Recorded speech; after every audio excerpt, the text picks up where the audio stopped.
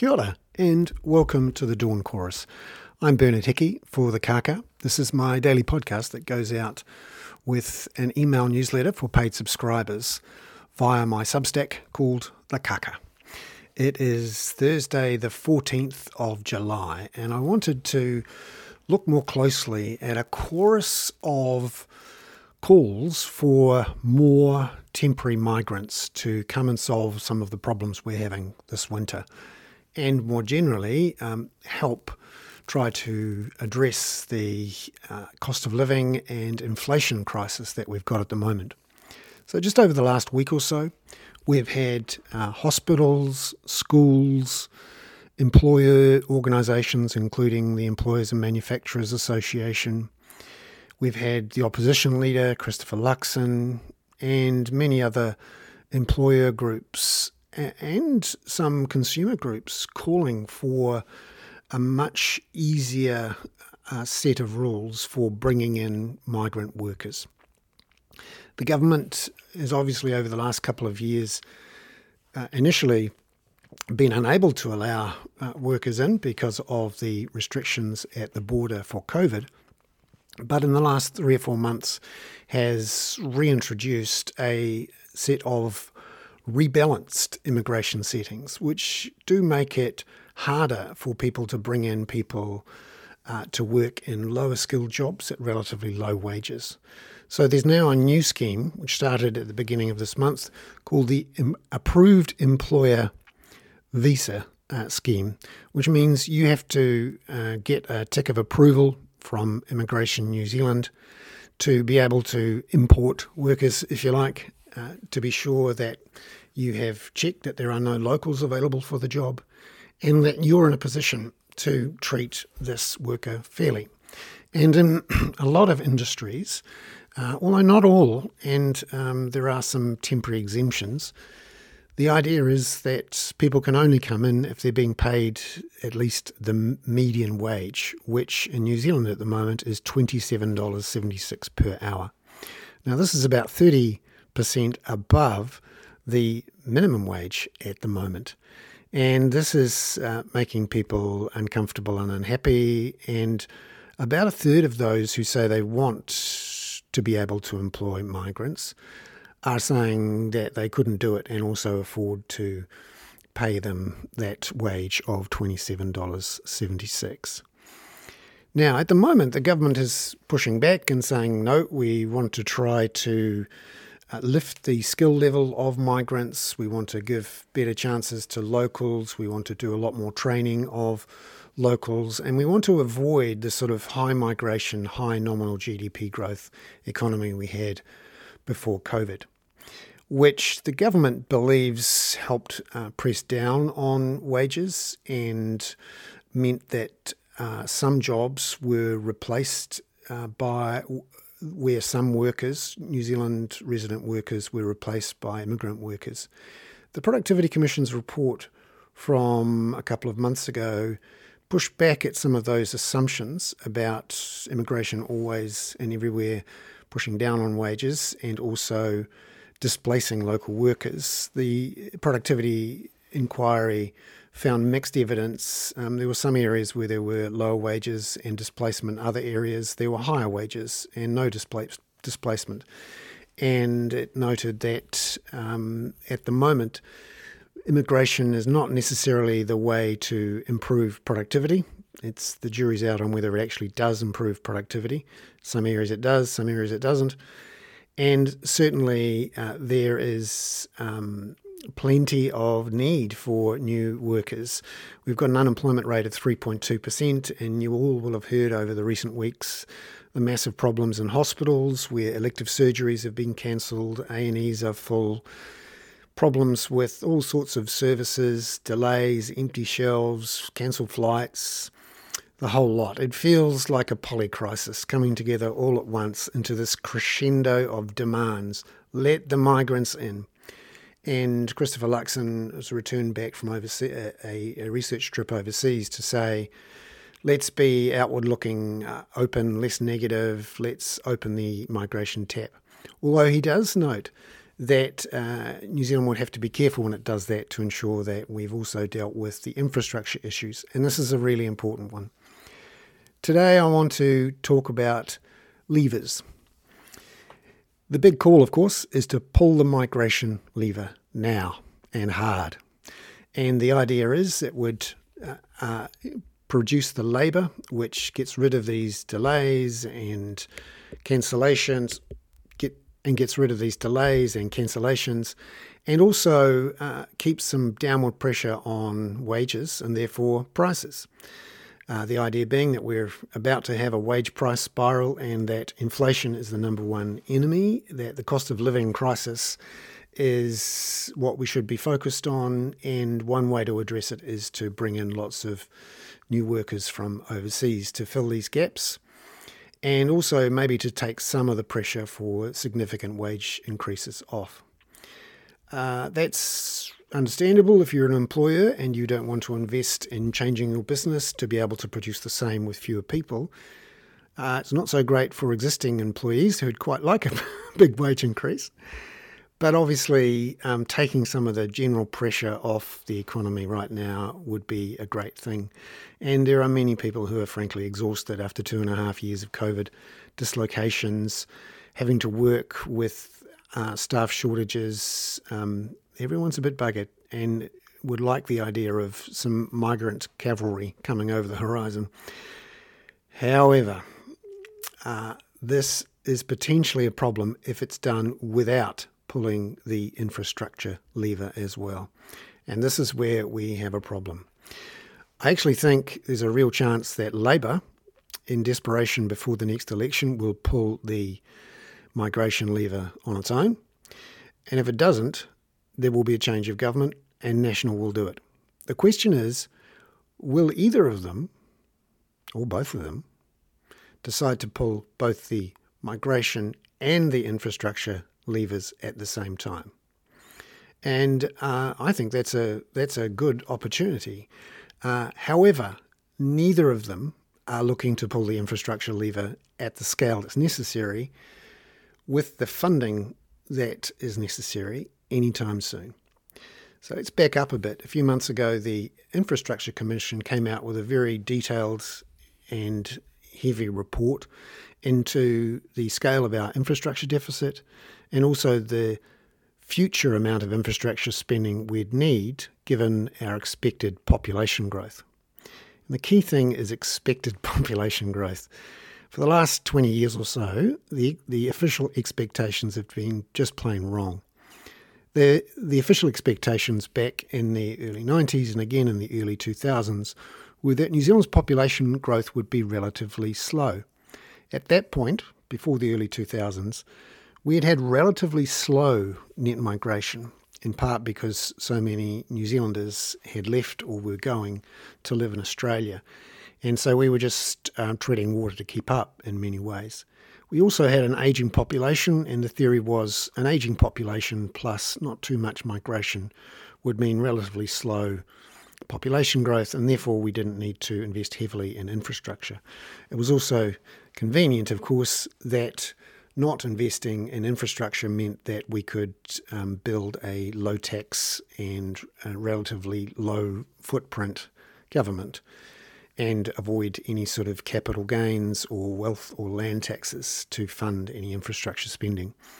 So that was convenient. Of course, in the 2000s, both parties, in the early 2000s from 2000 to 2004 or 5, and then again really from 2013 to 2019, we saw both parties unleash significant amounts of new migration under pressure from employers and because there was plenty of jobs growth at that point, and that increased our population growth to the fastest in the world.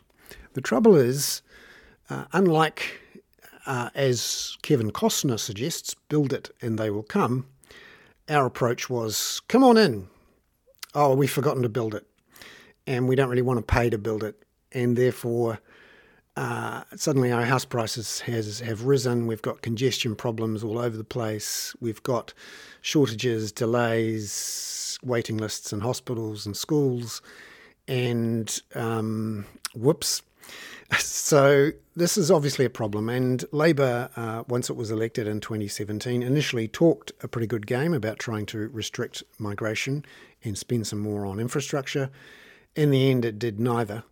So in 2018 and 2019, we had another explosion in temporary migration, and the infrastructure spending, it was increased, but not nearly enough, and in part because the government realised it couldn't do the infrastructure spending without also increasing the deficits and the debt, both of which are impossible under the bi-partisan 30-30 model that I've talked about earlier in the week, i.e.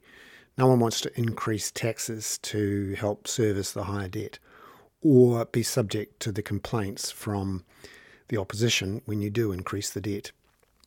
So we've had this high migration, high house price, low wage, low productivity growth economy built up until COVID. And then COVID hit.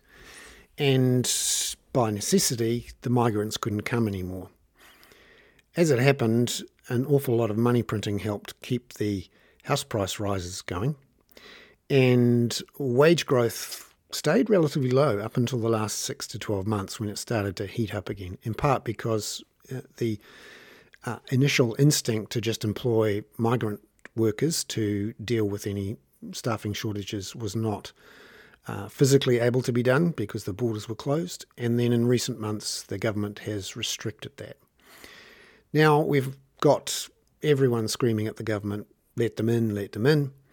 And I think either the government will do it or National will do it. But I think before they do it, and before the next election preferably, they should get together and come up with a new deal, effectively a bipartisan agreement which allows both the migration and the infrastructure spending to happen so that we avoid the mistakes we made in the last couple of decades.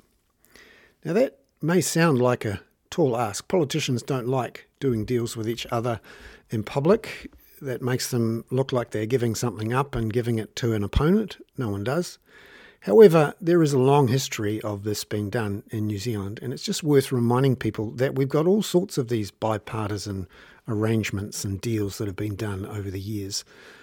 Starting with the big kahuna, really, which is the New Zealand superannuation truce, which means that neither party will try to extend the retirement age too much. Neither party will means test or target the New Zealand superannuation payment.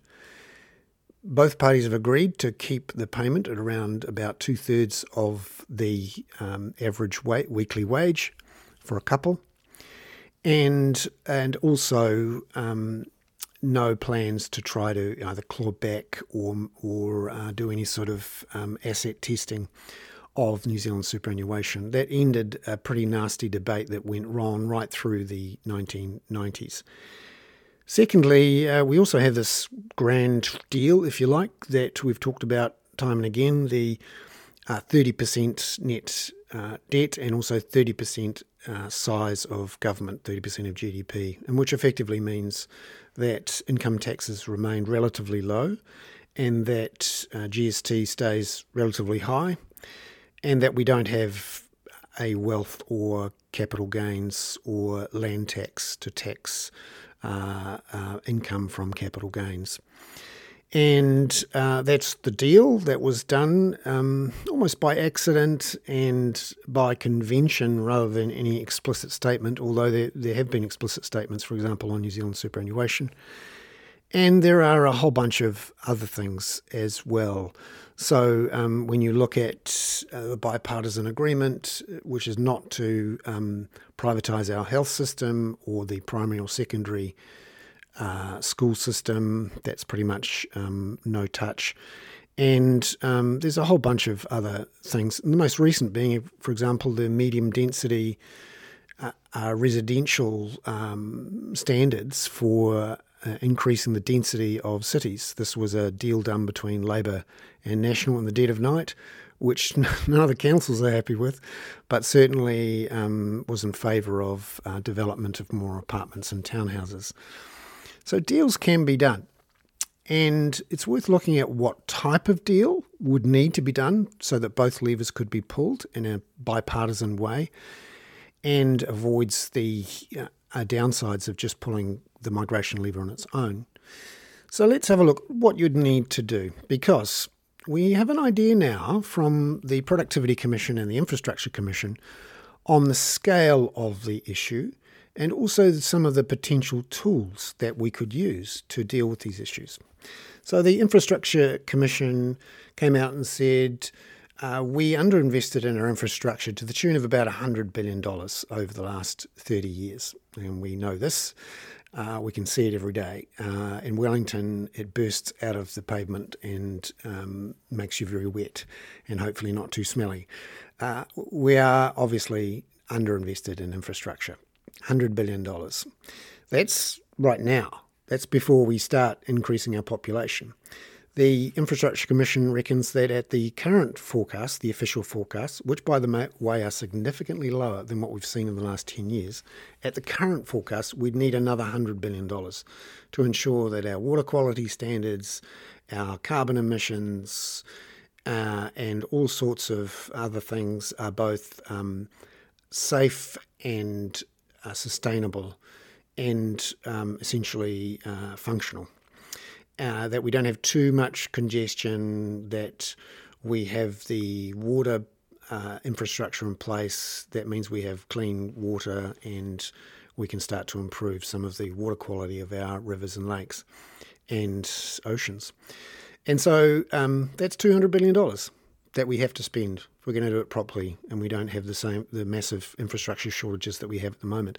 And that $200 billion, remember, is with a relatively low population growth forecast. So if you were to unleash the migration, as Christopher Luxon would like to see, and along with a whole bunch of other employers, and not just in the private sector, in the public sector as well, if you were to unleash the migration and you went back to 100,000 a year, let's say over the next 5 years or so, that's another 500,000 people in the country, even with a bunch of leakage, brain drain type leaving by New Zealanders, you're still going to have a big increase in your population. And that may be fine if all you're interested in is increasing congestion and increasing house prices. And there are a bunch of people who stay at home and aren't too keen on commuting anyway.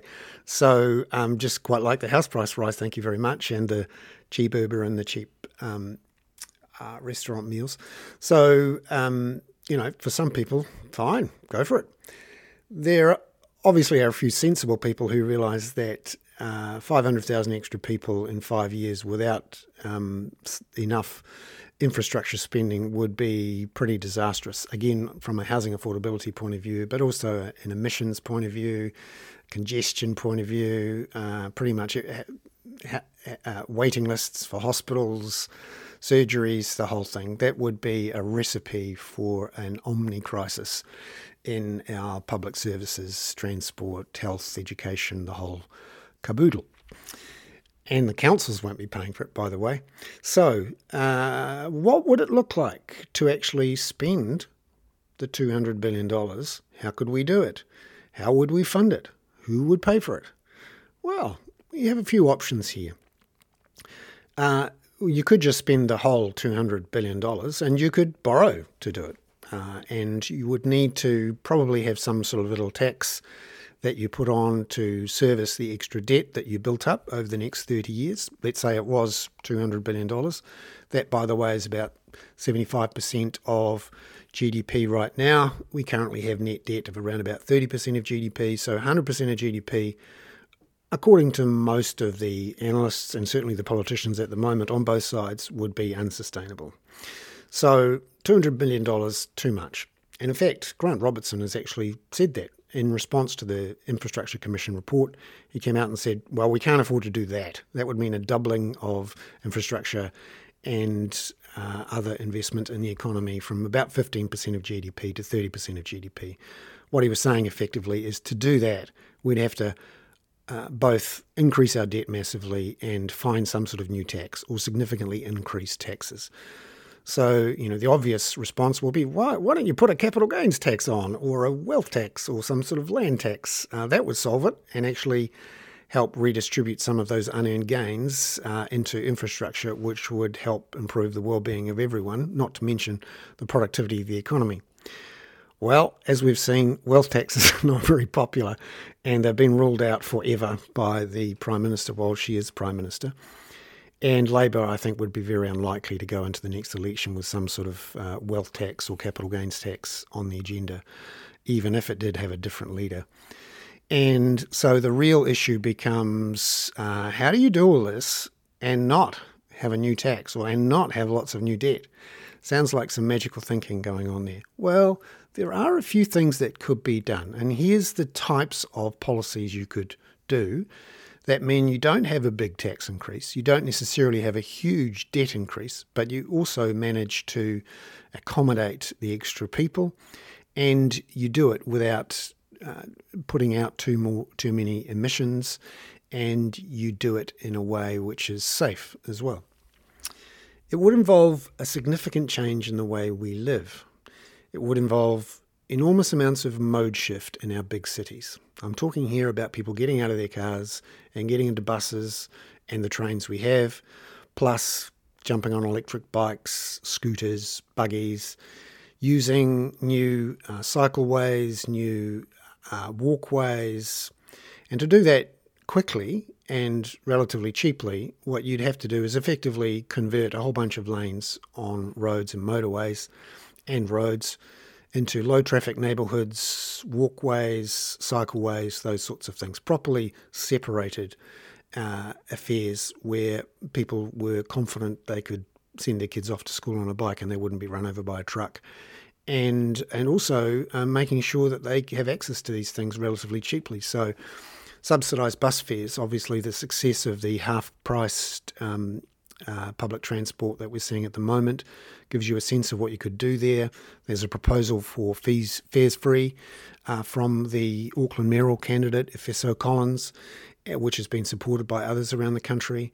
And you could easily put in a whole bunch of subsidies for electric bikes and electric cars, electric double cab utes, to ensure people will not just get out of their cars and onto bikes and walking, but also that they get out of their dodgy, old, smelly, belchy, old petrol and diesel vehicles and into electric vehicles so that we can hit our carbon reduction targets. So you'd have to have this mode shift, and you'd have to have a bunch of public subsidies for people who are heavy users or would be heavy users of buses, trains, cycling, walking, and that sort of thing. You'd also have to give up some of the road space, which is a difficult thing to do for a bunch of people who are used to a particular lifestyle, living in the suburbs, driving around in their SUVs and their double cab utes, bouncing from school to work to shopping centre to movie theatre, all over the place, and to do it quickly and without having to sit in a traffic jam for long.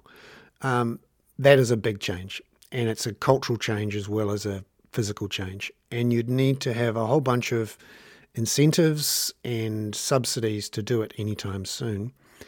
However, what you can do is do that fast and in a comprehensive way and not have to build some of these really expensive and heavily emitting projects that we've got on the go at the moment.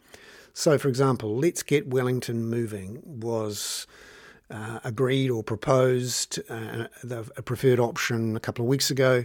$7.4 billion is the cost. It would involve brand new, quite big tunnels through Mount Victoria for new roads and dedicated busways through those tunnels, converting the existing Mount Victoria tunnel from a tunnel for cars and buses to cycling and walking. And you'd have a new light rail line that went all the way from Wellington CBD to Island Bay. An awful lot of concrete and steel and digging and emissions going on, an awful lot of attempts to get this through the RMA, an awful lot of submissions and objections and disruption for all those people who still need to get to work along those roads and tunnels. And as we've seen with the Central Rail line, in Auckland, enormous disruptions to small businesses in the sort of day-to-day life of people, these huge projects, not to mention very expensive, and they always blow out in cost. And the combined cost of Let's Get Wellington Moving and what's called the Auckland Light Rail Project, which actually is the Auckland Heavy Rail Project with a whole bunch of big tunnels, again, through the likes of Mount Albert to avoid having Dominion Road ripped up for 20 years. That is a 14.6 billion at the moment cost. So combined, you're talking about over $22 billion in costs for these two projects, which, by the way, won't be completed for 20 or 30 years and don't really solve any of the infrastructure issues that we've got at the moment. They also don't reduce carbon emissions anytime soon, which is when we need to do it. We need to do it in the next 8 years, not in the next 28 years. So a deal could be done here where Labour and the Greens agree with National and ACT to give up on these big projects. National and ACT already want to stop them, have said that they would stop them if they got a chance, although National would also like to spend some of that money on brand new motorways, and in Wellington's case, drilling the big tunnels purely for cars. And you would see a significant reduction in the total cost because you would quickly convert these roads to cycleways and walkways and busways, invest in a lot of electric buses, extend the subsidies for bikes and buses and trains, put extra trains and buses on the existing routes to improve frequency and capacity, make it reliable, so a lot more bus drivers paid decent amounts, and comfortable buses with air filtration, by the way, so that people do get out of their cars and start to live different, more active and less petrol fumey and diesel fumey lives. And at the same time, with that shift towards a more mobile, urban lifestyle, you would see, along with the densification, a lot more affordable housing generated in and around those bus routes and cycleways and walkways. And we've seen the success of that in various cities overseas, and not just the ye olde European ones with cobblestones and castle walls. We're talking, supposedly conventional modern cities that are reasonably sprawly and were built mostly for cars, becoming much more livable. And at the same time, of course, you reduce the costs of living for those people who are currently paying a lot for petrol. And particularly if you subsidise their public transport and give them electric vehicles, as long as we can keep electricity prices reasonably low, that would be a win-win for everyone. There would be things given up, and that's the nature of a deal. You win something and you lose something, and at the end of the day, everyone is happier, although no one is completely happy. So, for example, Labour and the Greens are pretty set on their big project, Auckland Light Rail, and also light rail in Wellington. Although, interestingly, the Greens are not that keen on the idea of these big tunnels for the emissions reasons and the cost reasons. And also, Labour and the Greens would have to not just give up the spending, but would have to, agree to a whole bunch of extra subsidies for things like double cab utes on farms and suburban SUVs, so that you might not have the extent of the mode shift that you perhaps expected.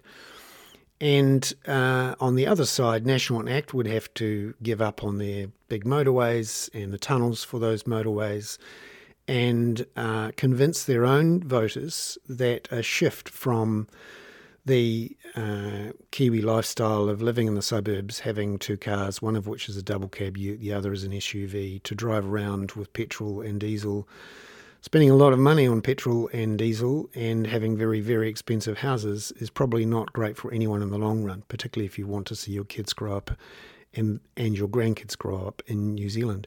So there is a deal to be done here. I have a bit more detail about what that deal could look like. Remember, this is my suggestion. This is my particular pipe dream. But actually, I've included in more detail in the email newsletter the ways in which it could be done, but also the moves that have already been made to suggest these things. And they include things like congestion charges and mode shift. The Productivity Commission also wants to see a proper agreed plan, and it should be a bipartisan plan, a government policy statement, which effectively says, we agree we're going to have this sort of population growth, and we agree we're going to make sure we build the infrastructure for this sort of population growth. The Infrastructure Commission is also very sceptical about all these really big tunnel-heavy projects because they're expensive, they take an awful long time, and they generate a lot more emissions over the life of the project. So there's also pretty much agreement in the policy community that congestion charging is what's needed. And any deal like this would have to have some sort of truce where neither side attack the other for proposing a congestion charge. And both Labor and National have been pretty keen on the idea of congestion charges, as is ACT. So there is room to move on a bunch of these areas, in a way in which you keep the debt relatively low, you keep the new taxes relatively low or non-existent, you move quickly to walking and cycling and subsidised bus and train route, but you don't necessarily build honking new train routes. And you also use subsidies for scooters and bikes and electric cars and electric double cab utes to ensure that some of the benefits are distributed into the provinces and the rural areas, and that also those people who really, really can't get by without a car or an SUV can have them and feel like they're part of the game as well. And that you buy the social license in a way to allow a just transition where people who really need to reduce their transport costs and their housing costs can, and it's not objected to by people who say, I don't want those other people getting my taxpayers' money. So there we have it. There's the particular issues we face. How do we pull both levers at once? How do we come up with a bipartisan deal which would achieve this in a politically sustainable and believable way?